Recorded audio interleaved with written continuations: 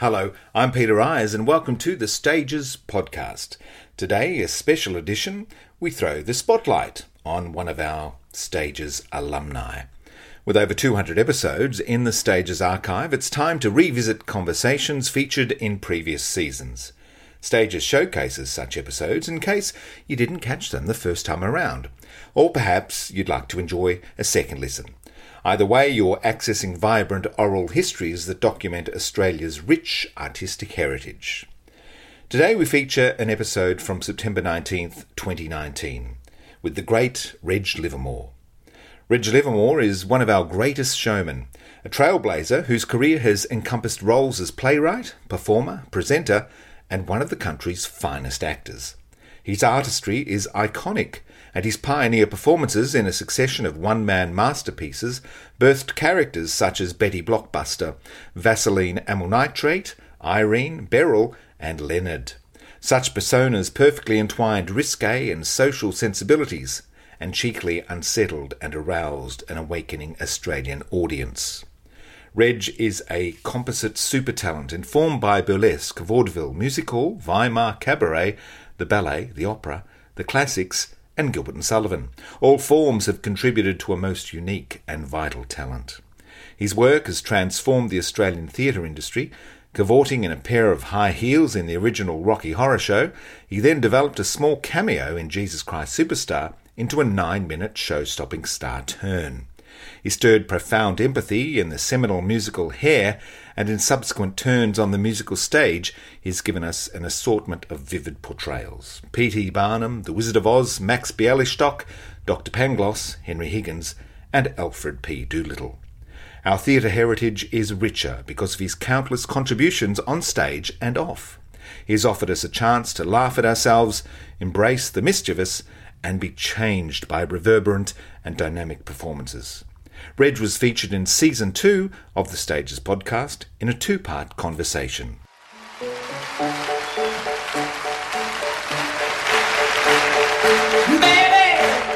all I chose is lonely life. It seems to strike me now. All the wild men with big cigars, gigantic cars, and they're all laughing at me now. Oh, I'm in you.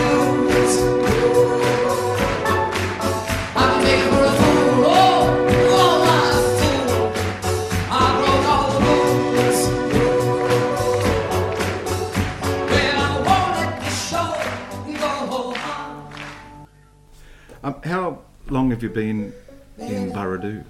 12 years coming up. Yeah, Right. yeah. And Well, I wish we'd come here many years before we did, because it's a great place to live, the area. And the mountains, I was good to me, and I was good to the mountains for 30 years. But by the time I finished there, I was well and truly over it. I just needed to open a new door, new window, whatever it was. And it became very. There was only one road in and one road out of the Blue Mountains. We're halfway up the mountain there, and it just gets irritating, especially as they were doing roadworks for the entire 30 years that I was there. Starting with the M4, and then they moved up the mountain slowly and took away the Woodford Bends, and then they started to try and get an extra lane here and an extra lane there. It was just a nightmare. I guess with work as well, you were travelling quite regularly between Sydney and the mountains. Yes. Mm. Although when I was doing the big shows, I was more or less living in town somewhere, right, rather than coming back there every night, except when I did the revival of Rocky Horror Show, and Harry paid for a hire car to pick me up every day and take me home every night. That's pretty impressive. Well, it was impressive, yes, except... Are you one of those people who has to talk to taxi drivers or people who are doing something for you, like driving you? It becomes a bit of a chore. You can't. Absolutely. I just want to sit in there and be taken somewhere. Yeah, well, I do too, but I feel I'm obliged to. Yes. Not be up yourself. Yeah, that's. I guess that's one way of putting it. But it depends on the driver, I guess. I mean, I Uber a lot nowadays, and there are some who are up for a great chat, and others who. I don't mind. It's just when you're doing it night after night after night. Yeah, it does become... And it's a long hour and a half, and you think, oh, well. But mostly I would stay, when I was doing the big shows, I'd stay in a hotel or something, some accommodation provided. So Southern Highlands, you're obviously attracted to a bit of space and a cooler climate.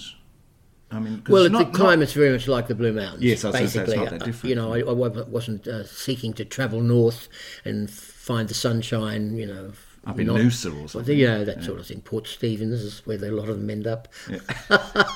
No, I didn't want to do that, but I was mindful of the same sort of vegetation and certainly the seasons that are clearly marked. So that's where we are. Well, it's fabulous to talk to you on my podcast. Thank you for joining us. Pleasure. I've just finished your second memoirs, which has a fabulous title. I know. I'm sorry, I didn't. Well, you hadn't started Stages when I decided on the title of the book. Well, I think look, I'm not having a go. I'm just saying, isn't it bizarre that we both come up with Stages as the title of the podcast and the memoirs? Well, I think it states very clearly what's going on. Yeah. You know, we're talking about stages in the theatre and also stages of life. and stages of life. Yeah. And I thought, well, I could be more pretentious, but then it would be very apparent that it was pretentious. So I thought, look, it's stages. And they wanted the publishers wanted a subtitle, and I couldn't think of anything. I said, look, it's just a bloody memoir. Let's just call it a memoir. So they agreed to that. And because your first one was Chapters and Chances. Yes, yeah. Which, again, indicates... well, I guess it's like a theatre program, wasn't it? It was modelled on a theatre program. It was a great big souvenir program, yes. Lovely book. It's a beautiful book. Yeah, lovely. And I did manage to track it down on eBay. Yeah.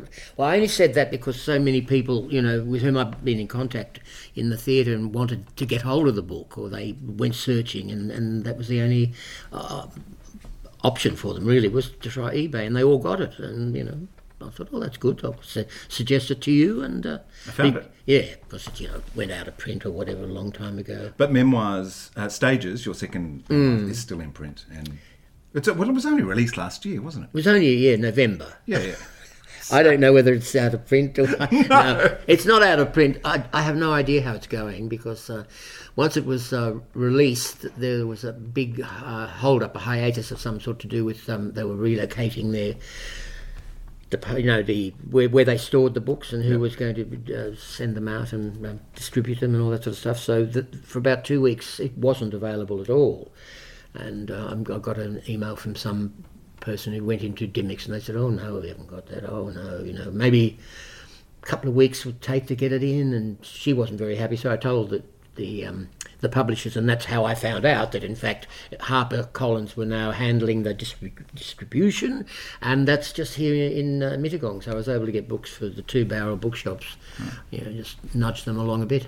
Well, it chronicles a wonderful life in the theatre, and for any fan or somebody who's just interested in the theatre, it is the perfect read. So that's good, thank you. I'm going to quote a little bit from it today during a conversation and get you to respond.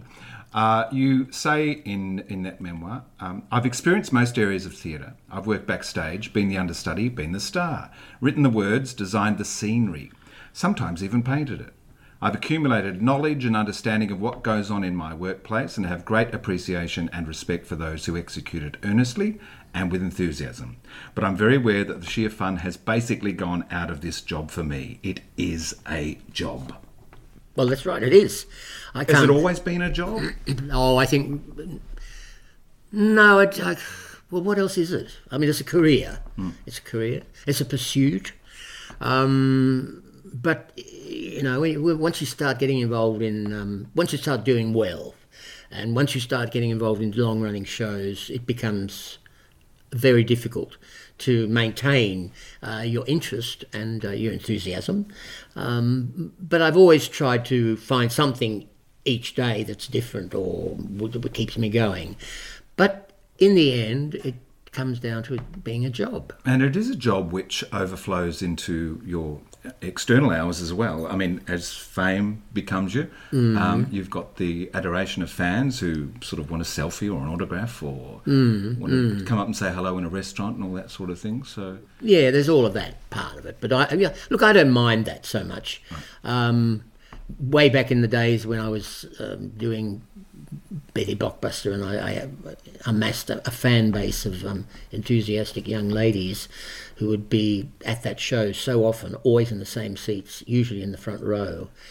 And I got very self-conscious because I thought, I don't know what they're expecting. You know, why would you come night after night after night? And am I supposed to be offering more and more and more and more? And I'm probably feeling I've got less and less and less to give. Well, there was one of those fans who did want more and more, wasn't there? You had a stalker. What was that like? Well, that was shocking because, well, it was shocking. It was like playing Misty for me. Yeah. It was, I didn't know who it was. You know, it started off as a sort of her car stalking me. And, you know, as I come out the stage door at night after having had a few drinks in the dressing room, you know, and Mary and I, we'd all come out and suddenly this car would roar up the street and you couldn't see who was driving it or what it was about and didn't take too much notice of it until it occurred about 4 or 5 times, always at, you know, 1 o'clock in the morning. And then eventually, you know, she was stalking me and following me to my house when I was living on the peninsula in Sydney. And I didn't know that was going on until one night. You know, I was lingering at my front gate and this car roared up the street, you know, and then it roared back down again and I suddenly put 2 and 2 together. And then one day she left, there was some builders going on, some works going on my property and there was a pile of sand outside and she stuck a rose into this pile of sand. So that's what I found when I came out the next morning. So then I started to think, well, she could be anywhere around the house, you know, peering in. So I started to pull the blinds, which was not characteristic at all. And then finally, it was suggested that maybe we should get the police onto it because it really was unnerving me.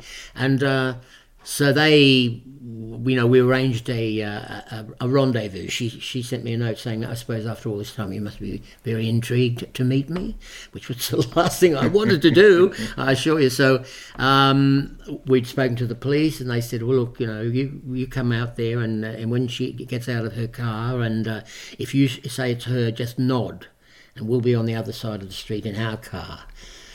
So it was a very naked city, you know. This story, this city has 8 million stories, and mine was one of them. So, what if you'd forgotten to nod? Well, exactly. No, I did not like that, and no, I just took off. But and that was the end of it. But they arrested her? No, they didn't arrest her. They just cautioned her, and they spoke to her, and she was the wife of a taxi driver who worked a lot at nights, and so he was not at home, and she just decided that I was fair game. But she wasn't one of those who sat in the front row. She was lurking back there in the dark somewhere, and so I had no idea. That's obsessive behaviour. Oh, it was. And then that stopped, and then we took the show to Melbourne, and it happened again. At one stage, because I used to stay at the Windsor Hotel, so I was walking from the Madge to the Windsor Hotel one night, and I saw this car, and the person in it I recognised, and I thought, oh my God. Same stalker? Same stalker. Oh. And so for 2 weeks, she was there, you know, with the window wound down and sliding back in her chair. And I thought, you know, in any moment there'll be a machine gun will come out and bang, bang, bang, and I'm gone. But after 2 weeks, never saw her again. And so that was obviously just a holiday, a 2 weeks in Melbourne holiday for the purpose of stalking me. Oh, really? Yes, yeah. But so it wasn't very nice. But mostly the fans, you know, they're good people and they really do care for you and care about you. Well, you've obviously touched their lives somehow. Well, I think that's the thing, but you don't know that. Yeah. You don't really know what impact you're having. And I was in those days with my one-man shows, I was obviously impacting on a lot of people. Well, certainly some considerable impact because people still talk about it today. Well, they do. Yeah. But it's the ones who said, you know, you changed my life or you did something for me, and you're thinking, well, I don't know. Because you don't set out to. No, you don't. You You concoct a show, and that's really what it was. A very much a concoction of things that I was given an opportunity to do this one-man show, and so everything I did was more or less influenced by all the things that had influenced and touched me as a theatre goer during my life up until that stage. And so, you know, even the fact that it had the impact that it had as a theatrical event was a surprise to us because we'd put the thing together, and it just had a very happy outcome, and from all accounts, an outcome that never hasn't been replicated or hadn't been seen quite like that before. So, what do? Just do your show. Everybody's a dreamer.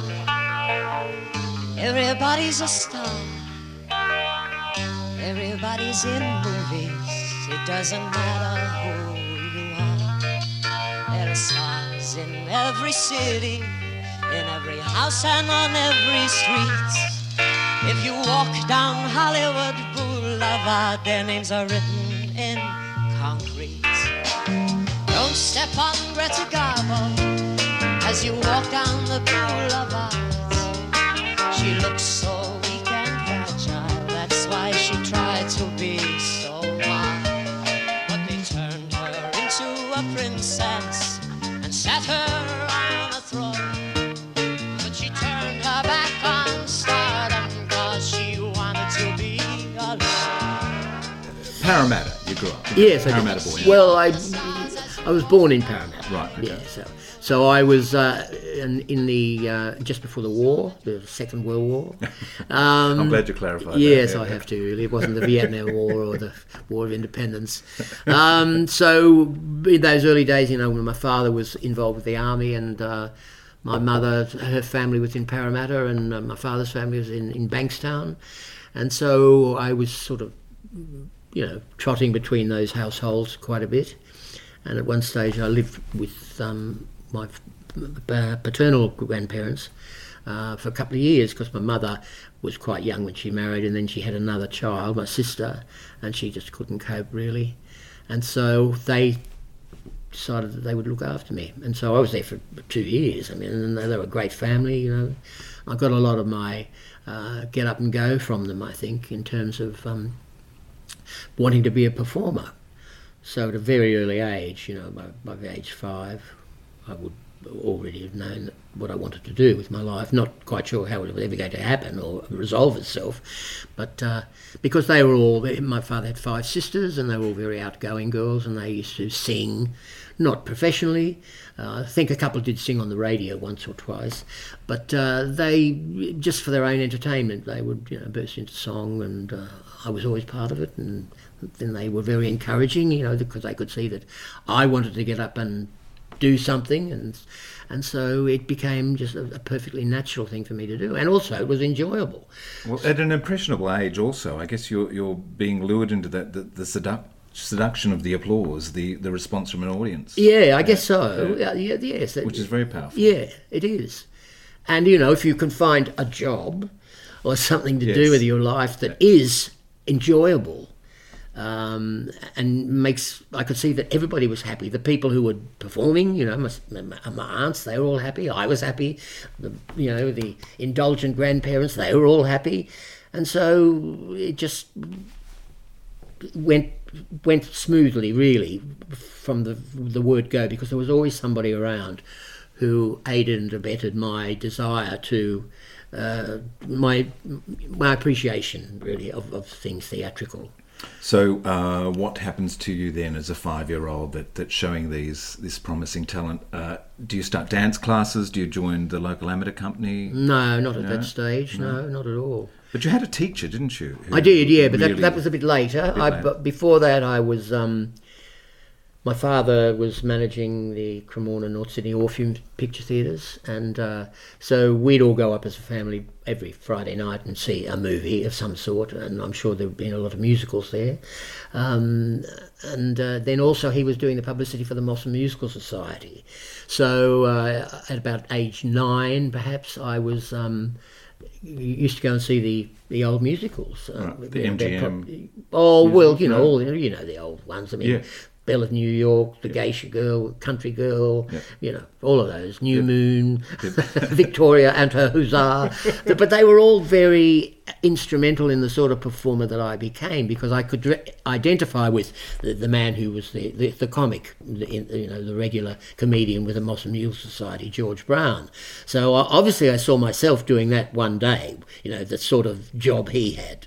And I was taken to pantomimes at the Tivoli at an early age, and then when you talk about the teacher, that was Joanne Stowe, and she was a teacher at the preparatory school at Knox Grammar, where I went for my secondary education. And I was at the upper school and she was at the preparatory school. And we used to travel on the St Leonard's bus, the 144, to St Leonard's station, and get on the train, and then Isn't it amazing how you can still remember that bus number? It's like relatives' phone numbers from my youth. I can still recall my grandfather's phone number and various aunts and things. Yes. The days before mobiles, when you didn't have to remember numbers. Like I can remember the phone number of the Empire Theatre, MA1000. It's funny, yeah. But you know, I did it for 5 or 6 years, got on that same old bus, so I was certainly going to remember 144. Anyway, she became very much a mentor for me and made a lot possible.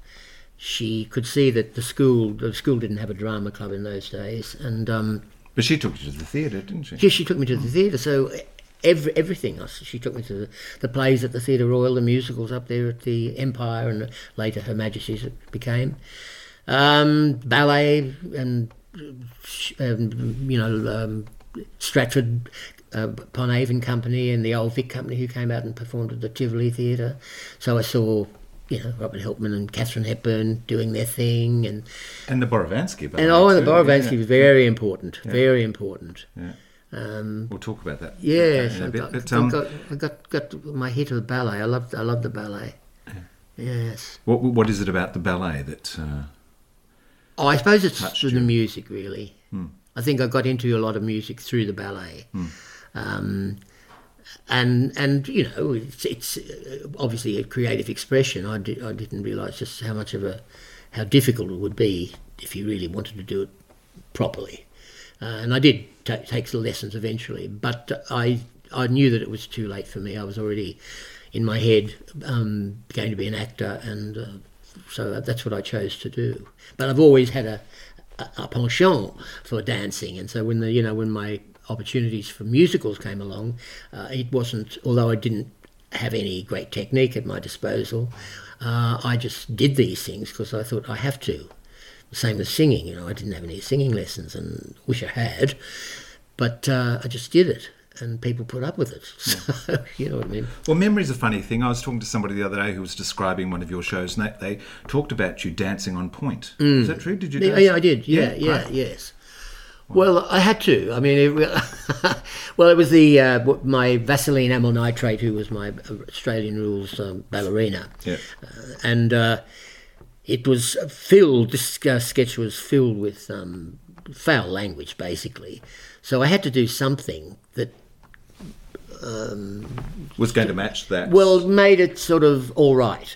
That if I could swear like a trooper and then I could dance like a ballerina on my toes, then something was right about it.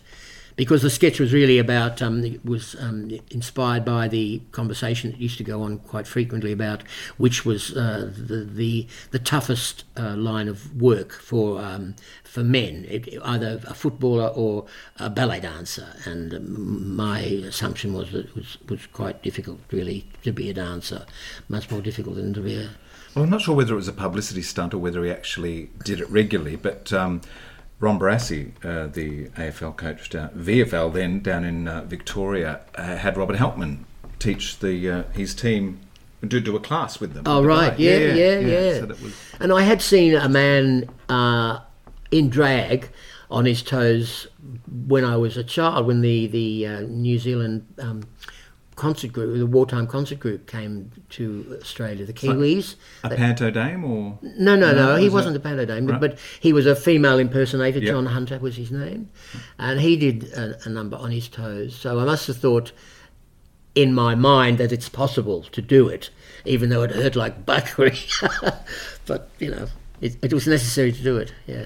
Could we talk about your teacher, Joanne Stowe, again? In your memoir, you describe a very poignant moment, the last time you locked eyes. Can you tell me about that? Well, yes, because I didn't see so much of her. Once I left school and started to rock along with my career and things that I wanted to do, it was it was a shame that I didn't keep up the association as much as I would like to have.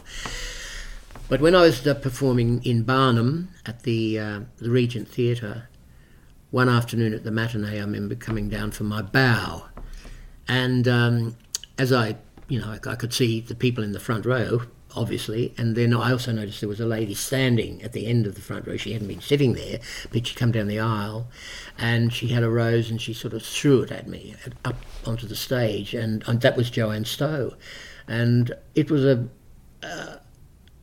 bittersweet moment, really. You know, it was like, oh my God, she wouldn't hang around the stage door or didn't do anything like that. I never saw her again, really, and that was sad. You know, and I felt like even now I just think, was I ungrateful as a young man? I was very grateful for what she did for me and what she made possible for me. But I think as teachers, students come into our lives and then we lose touch for the rest of our lives again. But if you can see them succeed, I mean, that's all the gratification you need. I guess so. And she probably didn't expect any more than that anyway. I think she saw you, at your prime there. Yes. Or one of your primes. One of my primes. Yeah. My prime time. Well, she could see that I'd done what I wanted to do, and she said to me early on, I always knew you'd be an actor. And I don't know whether anybody else did, but see it that way. Except, obviously, my adoring relatives. They must have. But also exposed you to entertainments that were going to later on inform your work, like the ballet, Gilbert and Sullivan. Yeah, all of those things. The classical theatre, yeah.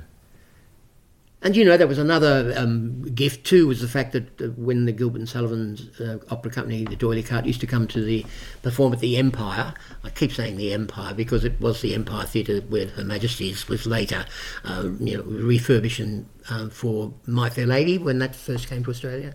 So they reduced the Empire's seating capacity, which was 2,500, to 1,800, but that allowed them to get a foyer, because there was no foyer of any consequence at the Empire Theatre, and also a bar. So anyway, I used to go to the Empire because my father knew Bob Nash, who was the manager of the Empire Theatre, and he used to slip me in at the back stalls, every week, every Saturday, if I wanted any, once a week or... Brilliant. Yeah. And so that's how I soaked all of that up too, and saw Ivan Menzies, who was the comedian of the company, and obviously I felt that's something I would like to be able to do.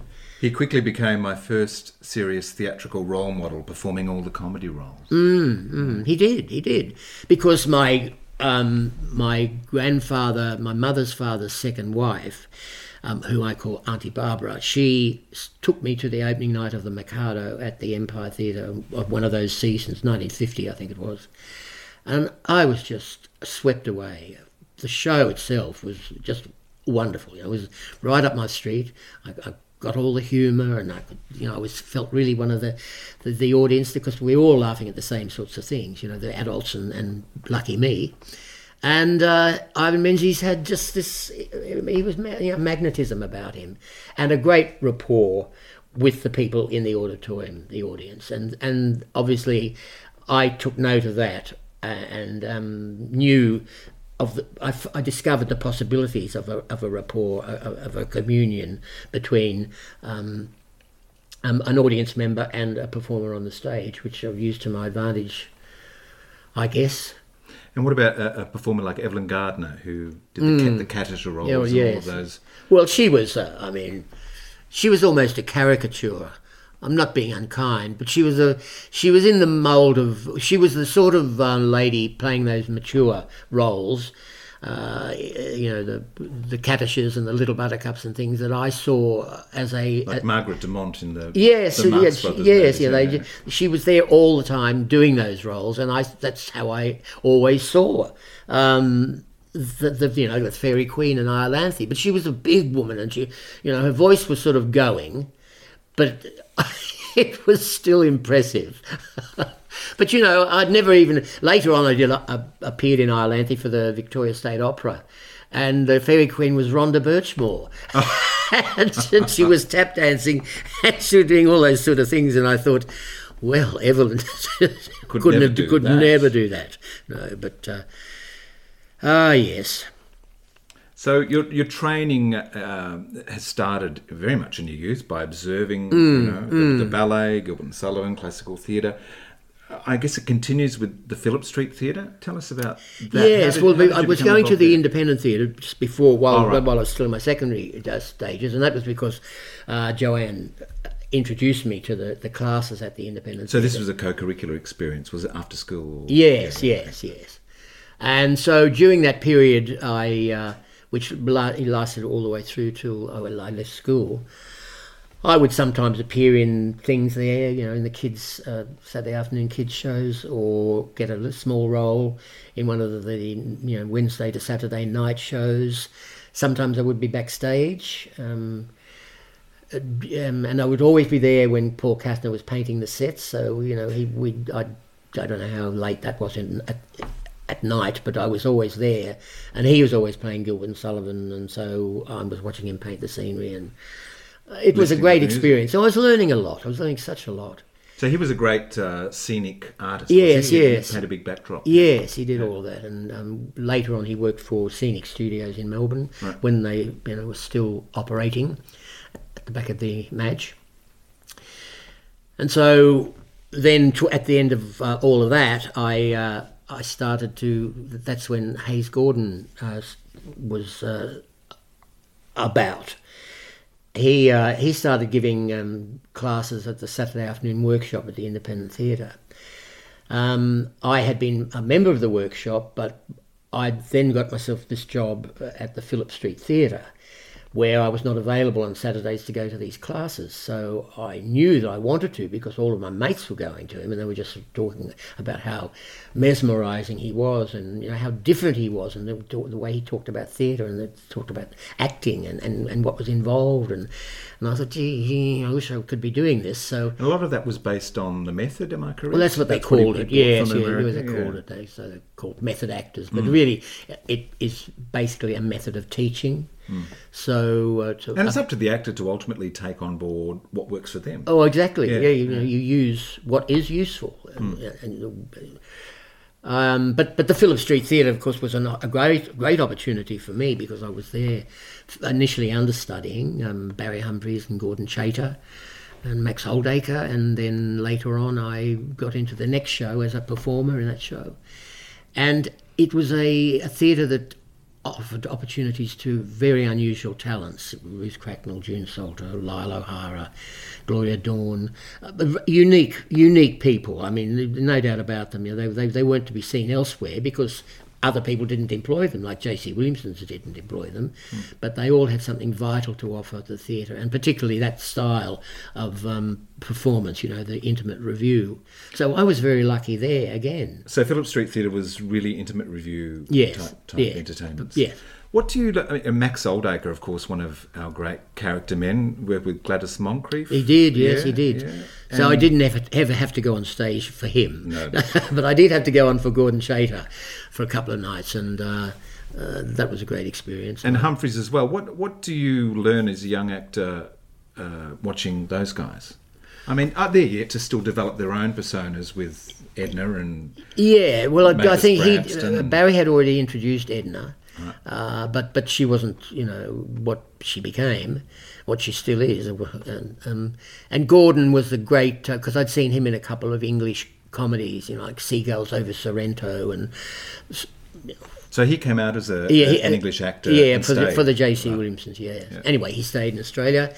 And then, for those intimate reviews, he was always doing these, what they call point numbers, which were monologues, basically, as, either sung or spoken. But he was a great sort of character actor and another role model, really. Like, you have to slot yourself into the theatre where you think you belong, and sometimes it takes quite a while to find your feet. But I was lucky that all through my life I was able to see these role models that were going to influence me and the sort of performer I became. What about the teachers like Doris Fitton at the Independent? What did Doris teach you? Well, I was very mindful that she enunciated very clearly, and we all used to imitate her. It was shocking, really, but she was easily imitatable. I think thing I remember her telling me, trying to impress upon me most, was that when you went on stage, you always entered on your upstage foot, Oh, right. which meant that your body was always open to the auditorium. And if you go on with your downstage foot, your back is going to be the first thing they see. So I always was very mindful of that. I may even have decided eventually that I would go on with my downstage foot because I felt free to do so. But I was also Verity Marina. She was another teacher there. And, you know, I suppose there were... I don't really remember what it was we did, really. We must have had scripts to read. We must have had scenes to do. But they're great theatrical personalities, aren't they? Oh, they, yes. That figure loom large. And then you could see them performing in some of the shows at night as well. So they weren't only just telling you how to do it, they were doing it, which was rewarding.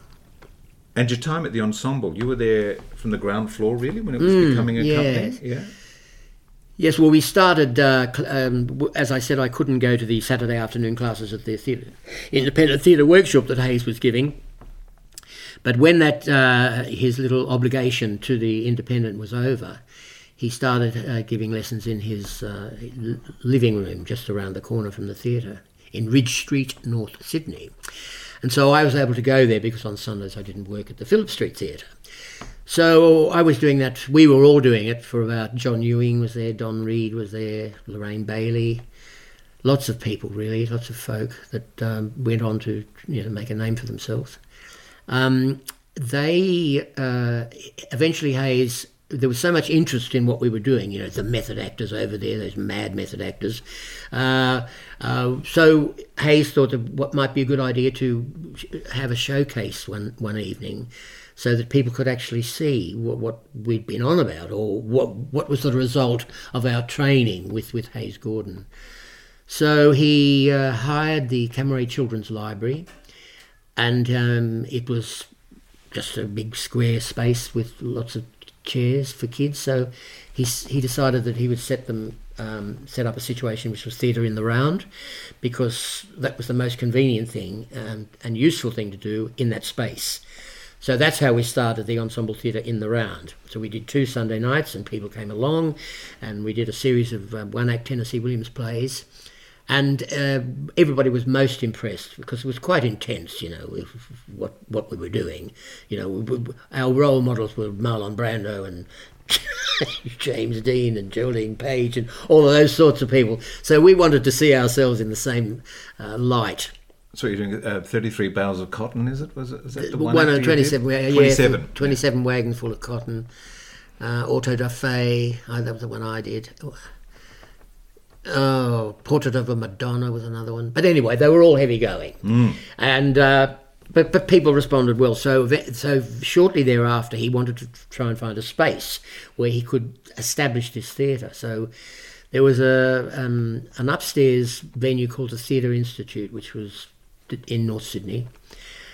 And it was just a shocking little hole, really, a fire trap. And, he found some old theatre seating somewhere, and that's where we started our performances with the one-act plays to begin with.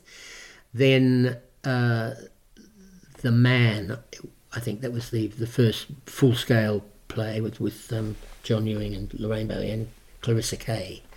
And that knocked people's heads off. I mean, it was scary, it was frightening. John was just sort of like terrifying, especially if you were sitting 2 feet from him and he's holding a knife. People were just scared out of their minds. Well, I guess audiences had only been exposed to those J.C. Williamson imports, English drawing room comedies. Yes. And, there were a few dramas, a few Deep Blue Seas occasionally, but they were all drawing room comedies mostly. Yeah. So that's, and then I went off to England and for a year, and while I was there, Hayes had found the boat shed down there at Kirribilli, and they all started to work on it and to turn it into a proper theatre. So England was just a gap year, or did you go off to attempt to... Oh, I did go off to thinking that I might... To do a Peter Finch? I don't know whether I used him as an example or not.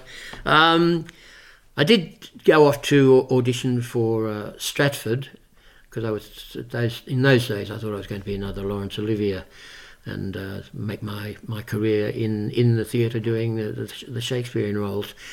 But I passed one and I got a call back, but it never amounted to anything.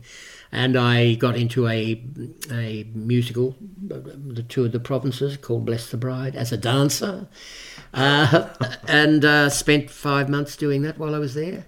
So I was only away for a year, but I realised that the pull of the ensemble theatre was very strong for me. And also my family and Australia.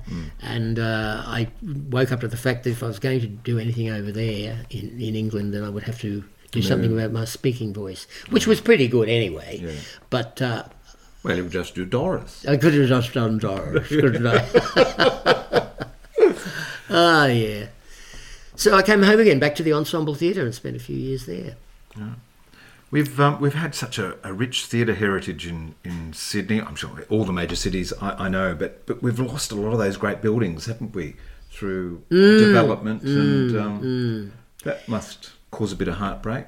Well, yes, it does. I mean, if you're in the theatre and they're knocking down the venues... Well, they're our churches, aren't they? Well, they are, and so the Theatre Royal that used to be was a place where I saw so much and was such an important institution for my my pursuit, really.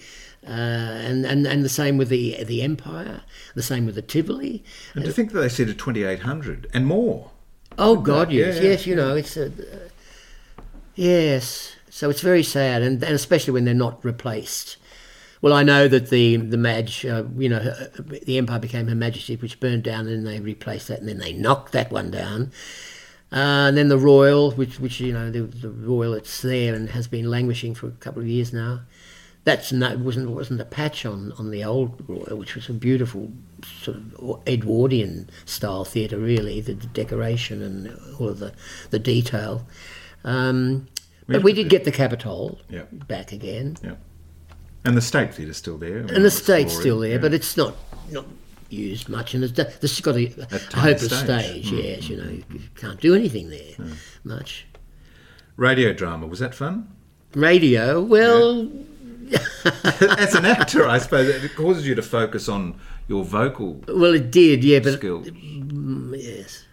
I never thought very much about my voice anyway. So, and all of those people were so practiced. The other people who were gathered around the microphones, they were so good. But don't we all hate the sound of our own voice? I suppose we do. Yeah. Just depends how much you hate it. But so I could do, I did a lot of children's radio, ABC children's stuff, and so I was all right for that. But then, I got an opportunity with the drama department of the ABC. I'd never actually auditioned for them, so I was quite perplexed as to how I was offered a job, except that I was doing children's radio, and the Argonauts, I was sort of doing something there as well. Anyway, they were doing a production of The Five-Finger Exercise.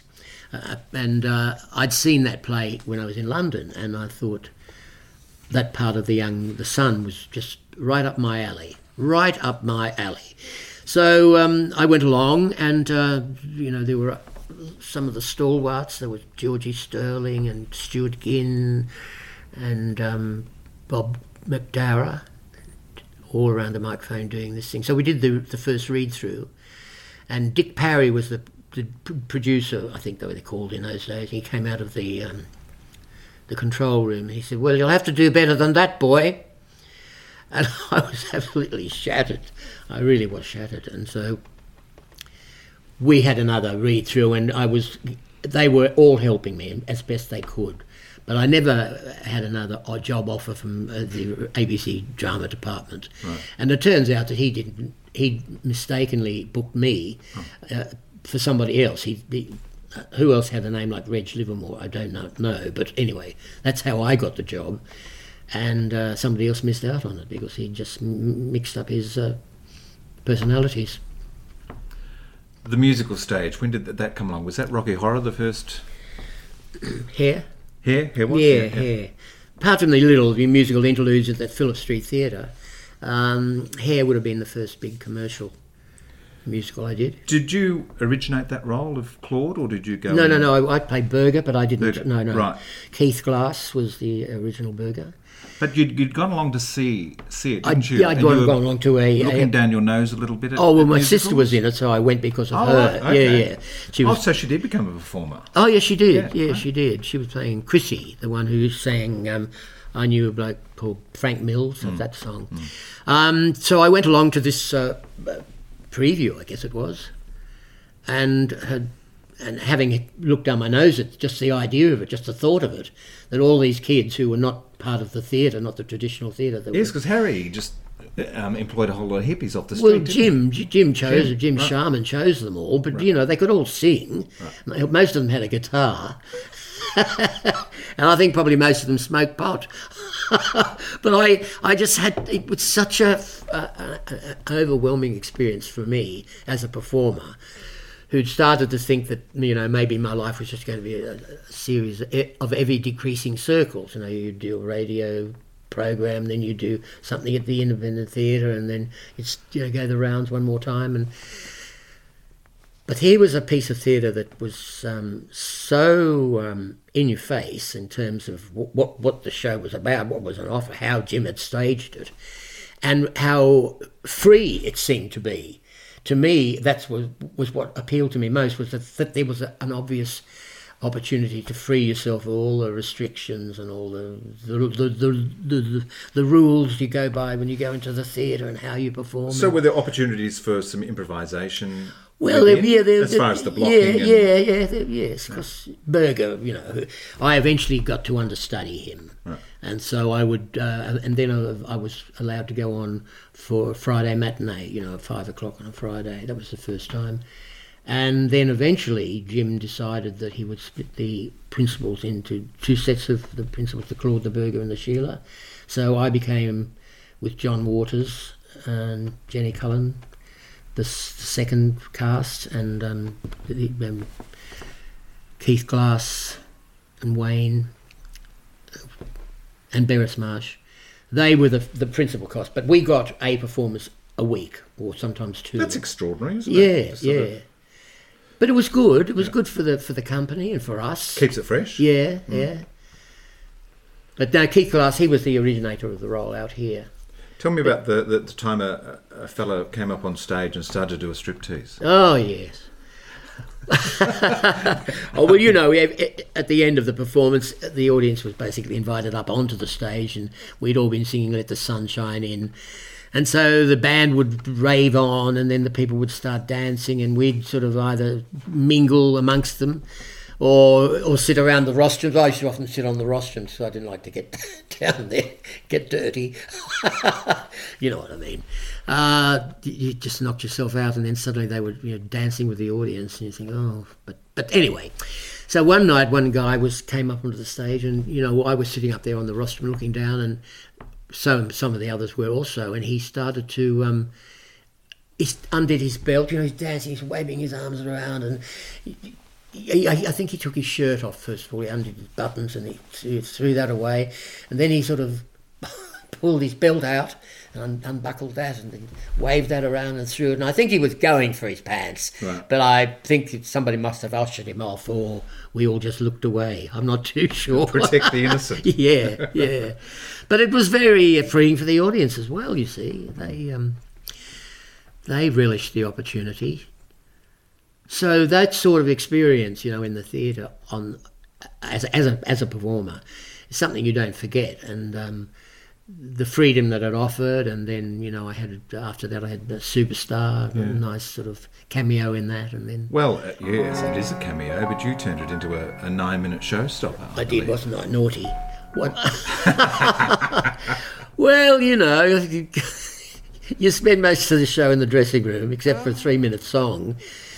You start to think there must be more I can do with this. So I did. I used to add little bits. To meet you face to face.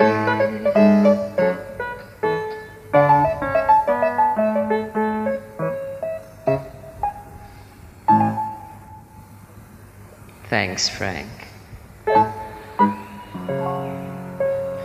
You've been getting quite a name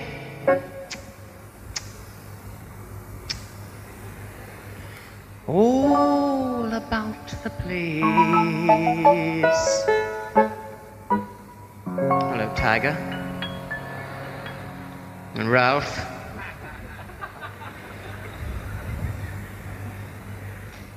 Heel in the Caribbeans.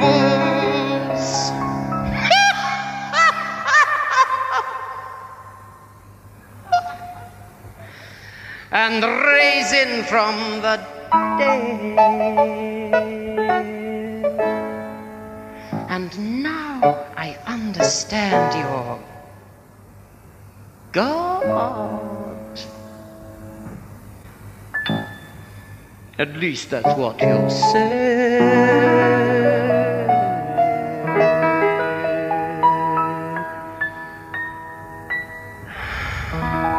Unbelievable.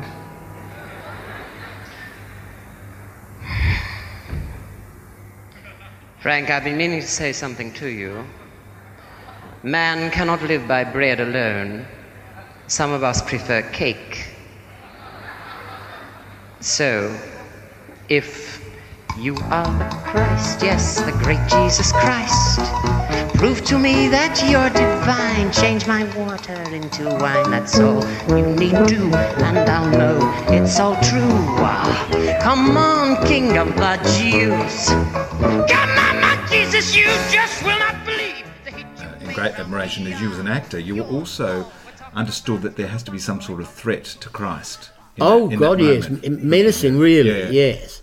So I was toying with him, really, and so because of that attitude I brought with my performance, that led to things, that led to me singing, "You'll never get to heaven if you break my heart," things like that, just little, before the song actually started. Yeah. And so I was very naughty, but I have been naughty in my life in the theatre, so, and I was going to get naughtier when I did the Rocky Horror Show, so...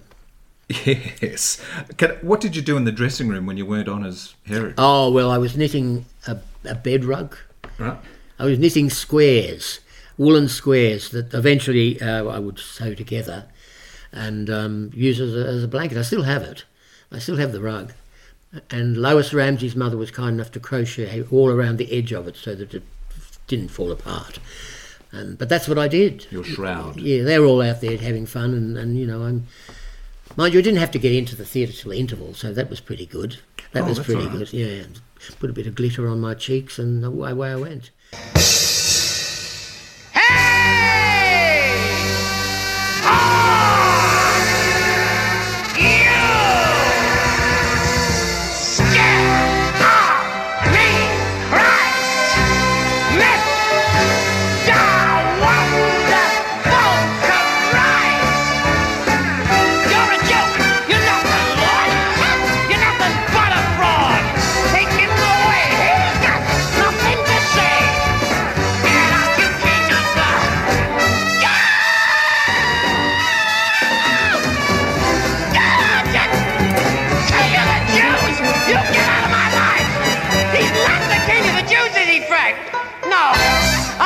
The Jews, and don't you forget it, Ducky! Thanks very much. So that was an outrageous performance, there's no doubt about it. But you needed a light touch in that show because everybody knew how it was going to end. Exactly. Well, all the great Shakespeares. We've got the Gravedigger in Hamlet, and Yes, that's the right. Porter in Macbeth. Yeah. The Thénardiers and Les Mis. We need a bit of light relief to cope with the heaviness. Yeah. Outrageous, you say, but you're about to get even more outrageous in the Rocky Horror Show. Well, I was, because that, at first, I just couldn't believe my luck when Jim offered the role to me. I didn't know anything about the role. I didn't understand what was required. The script didn't open up my eyes to the possibilities. And I think it was a matter of him teasing us, really, into the performances that we all eventually gave, because I'd certainly gone overboard, but never to the extent that I did in the Rocky Horror Show. He directed in London, hadn't he? He had had a production yeah, there. yeah, And then... and I don't know whether the LA one had happened at that stage or not. Right. Yes, he had. So he knew all about it. And so it was a matter of revealing slowly, like peeling an onion. You're taking away all the layers of an onion to get to the nitty-gritty of this thing. But I thought that Frankenfurter was such a fabulous character that the audience needed to know more about him. So I decided that I would just add dialogue, which I did. Oh. So, you know, some nights it probably got 15 minutes of my own material in there. Just playing off the other actors, and there was the opportunity to communicate, go down into the audience, and I suppose unbeknownst to you at that stage, I guess Betty Blockbuster is germinating at that time with the freedom and the ad lib that you could do in Rocky Horror. yeah, definitely, very definitely. Hair, Superstar, then Rocky. They were the stumbling, not the stumbling blocks, but the foundation stones for where I was eventually heading. But I didn't know that at the time. I was astounded to read also that it wasn't until much later that you watched the film with Tim Curry and realised it was such a different performance to yours. Because he was beautiful. He was beautiful. You'd based yours on Betty Davis. Betty Davis, yeah. I think I had Joan Crawford lips at one stage. I mean, I was absolutely, oh God, I was awful, hideous. But once again, you know, this was another role that had to be threatening. You know? Yes. And so I did it the only way I knew how, or the way that got me into the character was the Betty Davis attitude. You know, the stance and even the rhythmic, the way she spoke. Have you seen many productions since? Because No. I feel it's become a very sanitised show now. It's very... I don't want to see it. No. Whereas that original production, the seedy, dirty aesthetic, and being played in an old cinema, wasn't it? Yeah, it sounds like it must have been heaven. Well, the cinema was certainly run down, the New Art Cinema at Glebe. But as an audience experience, that immersion, I suppose, would... Oh, yes, you know, and all those ghouls that showed them to their seats, and, you know, there was screams before the show started, they were frightened, and then the actual show was very confronting, and Frankenfurter was very threatening to a lot of people, especially when I would get off the stage and come down and shake the shit out of them sometimes because they were laughing at me when they shouldn't have been, well, according to you know, the way the character. Well, yes, you know, I was deadly serious, and then sometimes they would just laugh at me. Because he really turns, doesn't he? Yeah, so all of that prepared me for dealing with an audience, you know, on one-on-one, as I did in Betty Blockbuster and the other shows. We'll continue talking about the musicals just for a bit, and we'll get onto those one-man shows. But, you know, the freedom that you're experiencing in Hair and Superstar and Rocky Horror, something that didn't happen in The Producers. No, I didn't. Well, you know, we were... the big American musicals are They're a franchise, aren't they? they are really, and then people come out from New York, and their duty is to stage them as they were in New York, and they've got a blueprint, and that's how they want them done. Because, you know, obviously in New York they do workshops, and they work very hard on getting a musical right, so that when it does hit the stage, if it's not going to be a bomb, it's going to be right. And so if that formula works there, it's got to work somewhere else. And so that's really what you're confronted with, is a series of creative people, not necessarily the original creators, but, you know, their proxies or whatever it is, who come out and just restage the show. And if you're an actor who's at all adventurous or wanting to adventure, it's a very stultifying and difficult experience, and that's what I found with The Producers, that I couldn't be me or find my own way. You just become a piece of, you know, replica furniture, really. Well, you want to build your character organically, I suppose, don't you? Well, you so do. That you have ownership of it. Yes, I mean, you don't want to be, you know, knowing that somebody took exactly these steps or was standing in exactly this position in another production on the other side of the world, or that as the musical director who came out to do, you know, to train us, you know, he made disparaging comments about Tom Burlinson and myself, and how I remember he said to me, I do admire the way Nathan Lane can move so easily from the dialogue into the song. You know, the seamless sort of transition that he could manage. And by that stage, I was well and truly pissed off. And I said, look, I don't think Tom or I need to be reminded of the long shadows of Mr. Matthew Lane. Broderick and Nathan Lane. He said, oh, yes, very long shadow. He said to me, looking me in the eyes, and I was so angry. It's extraordinary, isn't it? Yeah, anyone knows if you want to get the best out of an actor, who are pretty vulnerable anyway, they have to be vulnerable to do what they do. You need to lead them gently through that rehearsal period, that construction period. You do, you know. And of course, when Mel Brooks arrived to see a couple of the previews before the opening night in Melbourne, he saw immediately that I had been restrained, and he was very, very angry and pissed off, and apparently got stuck into these creatives. And then I had a one-on-one chat with him the next day, sitting in the dress circle, and he set me free, because he said, look, you know, I want people to see you up there and say, that's Reg, we love him. And he said, you're probably the Mel Brooks of Australia, aren't you? I thought, no, not quite.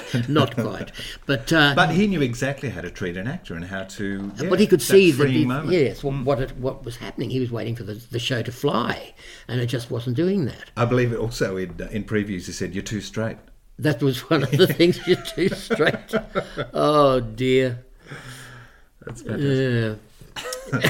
Yeah. Anyway. But another great notch to your theatrical belt, The Producers. You're fantastic as Max Bialystock. I can never think of it that way. Because it was such because it was a so difficult time. because it was cruel, really, and because the enjoyment was denied me. I just thought that I was probably second rate. I just wasn't good enough. Was Barnum a good experience? Yeah, well, it was. I mean, what can I say about Barnum? Look, for an actor, it was a challenge, because after about the first 15 minutes of that show, suddenly it becomes one musical number after the other. There's not much dialogue, there's not much character development. It's great to watch, great to sit there in the auditorium and watch it, as I did when I saw it in New York. With Jim Dale? With Jim Dale, yeah, and I loved watching it, but I didn't assess it enough to know that once I got on stage, I had my opening monologue and the scenes with the wife, but then nothing happens really, except one number after the other, push button, trick after trick. Yeah, yes. And so I very quickly, well, I won't say I got bored, but I just came to a brick wall. How do you maintain?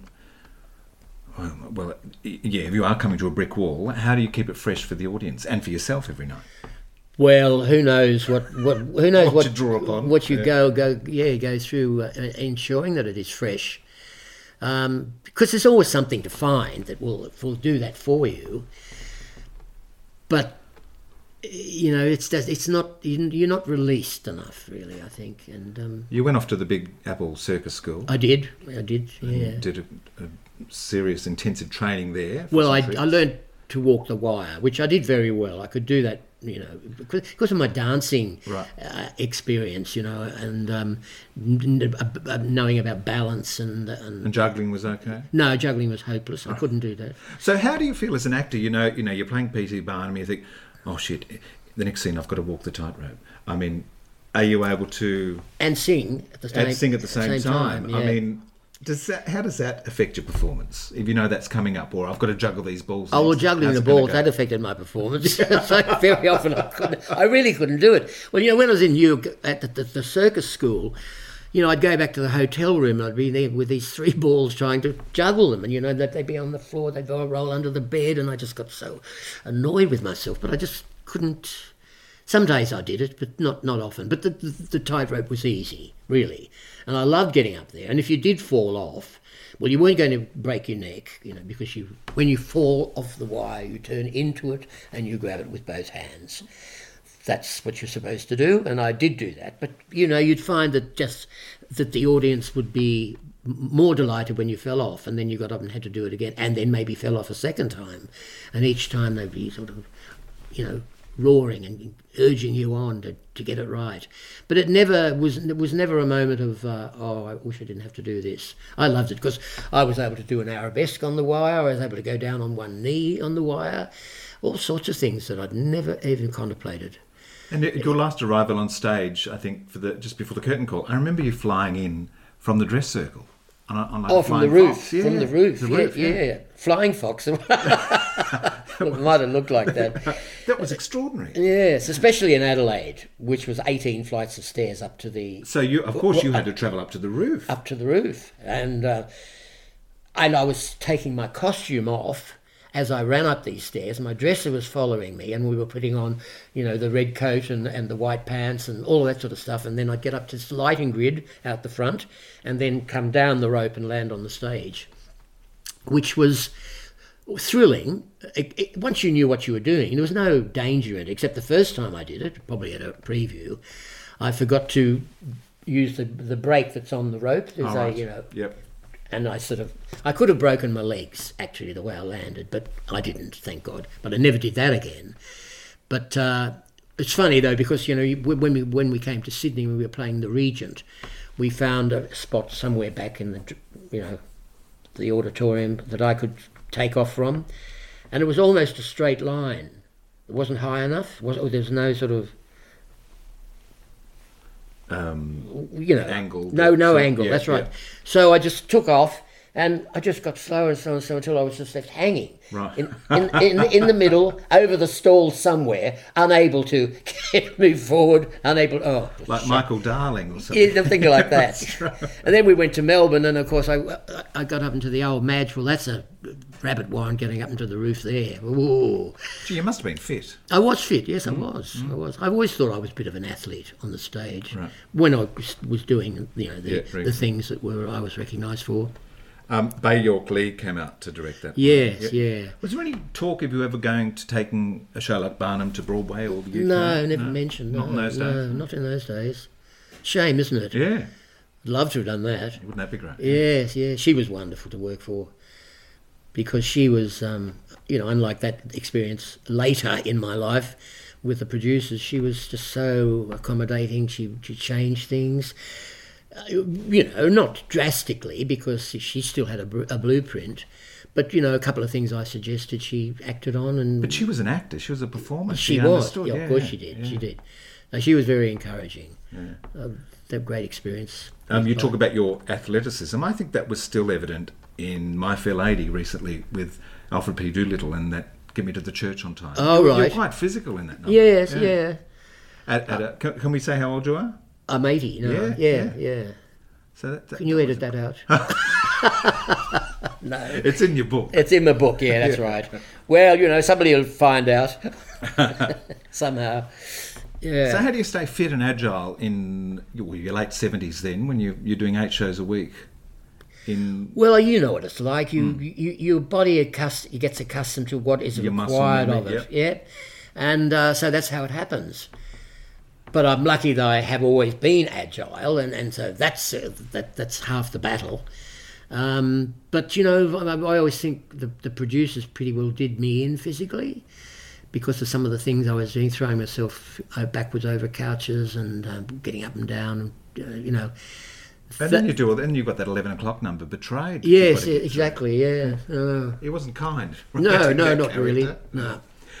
So Henry Higgins, Alfred P. Doolittle, do you think we'll get a Pickering from you one day? I don't know, really. You never know what's out there.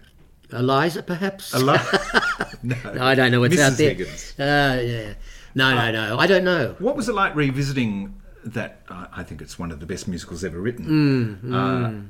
From those different angles as Higgins and as Doolittle. Well, look... you obviously know the text very well. You're going into it for a second time. Yeah. But Doolittle had never really interested me because I had been asked if I was interested in doing it on another occasion. And I thought, no. Maybe I just thought that Maybe I thought I deserved more. I don't know. Maybe. But isn't he one of those great roles for a character man? Well, it is, as it turns out. But I didn't see it that way until the opportunity came to front Julie Andrews and convince her, because I don't like auditioning, because I'm pretty bad at it, and so I met her, but she knew that I didn't really want to audition, so she didn't get much of a feeling about what sort of a performer I was. So John Frost, who was the executive producer, he said, rang me and said, look, Julie said she doesn't really know very much about you, and would you meet her again? I said, oh yes, I'd be happy to come in. And he said, but would you read? And I thought, well, nothing ventured, nothing won. So I went to this second meeting with her, and she was a wonderful person, really. And there was no need to be scared of her, that's for sure. And she was 80 too. Oh, yes, she was. Yes, yeah. Directing it, yeah. And but she obviously she had a fair idea with her experience with My Fair Lady of what these characters should be like, and who the people should be to play these characters. So I did read. We sat at a table. She was on one side and I was on the other, and there was somebody else reading. And so it was a very informal, non-threatening event. And she was talking about the difficulties of knowing how the role has been played and who did it. And I thought, well, I'm no Stanley Holloway. And finally I said to her, look, Julie, this is what I do. I can tell you, I promise you, this is what I do. And if you choose me, I promise I will give you everything you require. No worries about that, I will. And so the next thing I know is, she didn't say that day, I get a phone call saying, you've been offered the role. So I knew I had a challenge, ahead of me. And then it revealed itself, really, in all sorts of ways, because we were able to bring ourselves to this production. She'd never done it before. Yeah. And so it wasn't the blueprint from New York, it was just us. We're all asked to put ourselves into the choreography. A lot of the choreography was what the girls and boys could do, that might prove useful in a chorus line like that, with all different sorts of types of people and characters. And so it was, the actual choreography was made up of all of those experiences, and the same with the performances. So that was the 60th anniversary production. It wasn't Moss Hart's production. It was Julie Andrews' experience. Yes, and exactly. It was, but very much not a reimagining, but very much in the style of the original production. Using the original designs. And it was just the choreography wasn't the same. But, look, it was a fantastic experience, I must say. And I should have gone out on that one, really.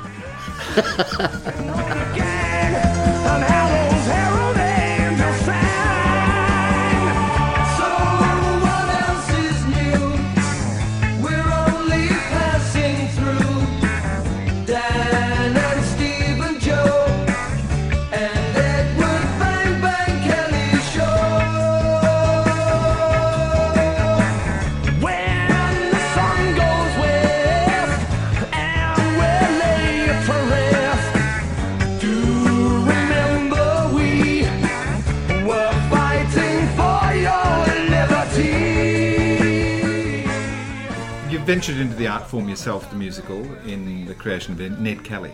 Would you like to see Ned Kelly performed again, produced? What I would like to see I'd love to see it as a concert version. I would love to see that. I would love to, because I keep dickering with the lyrics and things, which were not really up to scratch. I don't think. Some of them were okay, but generally they weren't. But I think, in the light of the development of the musical theatre in Australia, that it would be timely for people to see that again. Not as the stage production. It's very, as I did it. You wrote, directed, and designed. Yes, yeah. I did. So it was a touch unwieldy, I have to tell you. The sets were big, and it was a very spectacular occasion. There's no doubt about it. And played in Adelaide, didn't it? It did. Did it get beyond Adelaide? No. Oh, no, it went to Sydney. Right. It opened to dreadful notices in Adelaide. Sadly, it was a terrible experience. All that talent and all that waste, And Because you had a great cast, Geraldine Turner. Geraldine, yes. What is death, Ned? It's the dying that matters. How you stand there. Will you die in that hour like a Kelly dies? At sunrise when they take you to the end of all your dreams, put the cap on your head.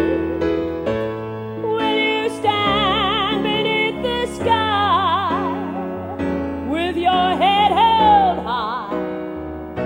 Show how you, my son, can die.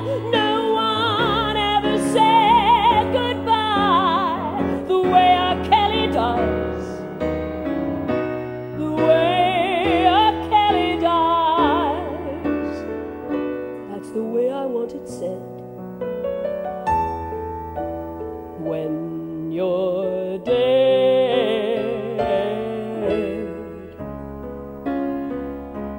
Doug Parkinson Doug was in Parkinson, it. that's the one. Nick Durbin was in it. And a lot of very talented people. There's no doubt about that. It was controversial in that it was the worst review came from the woman who was the reviewer for the advertiser, Shirley Despoja, affectionately called Shirley Destroyer, or non-affectionately called Shirley Destroyer.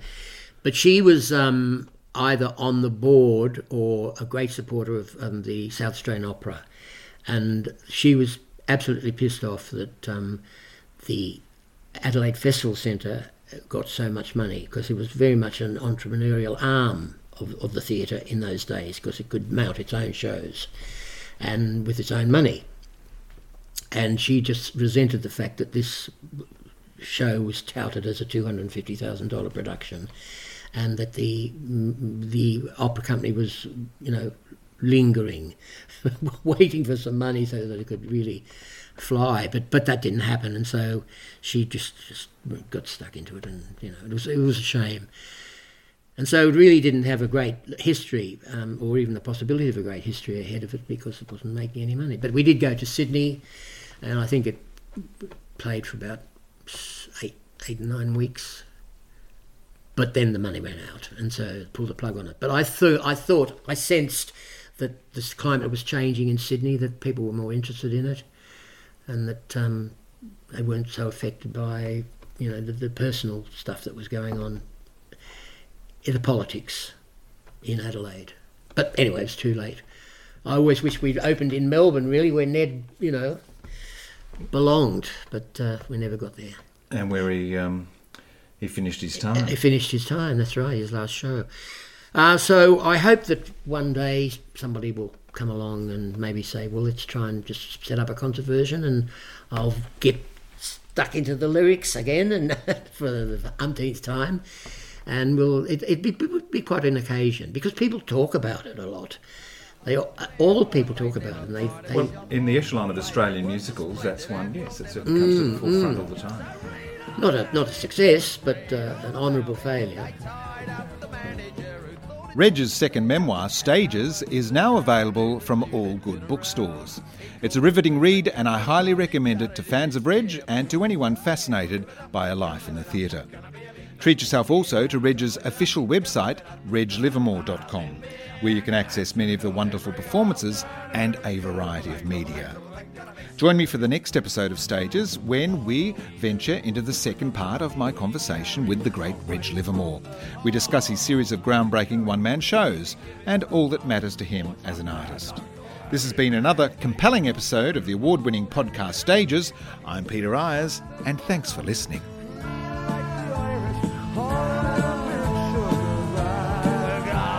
Something to show the police in particular. We can afford to play tag. Gonna rob a bank, gonna be a rich man someday.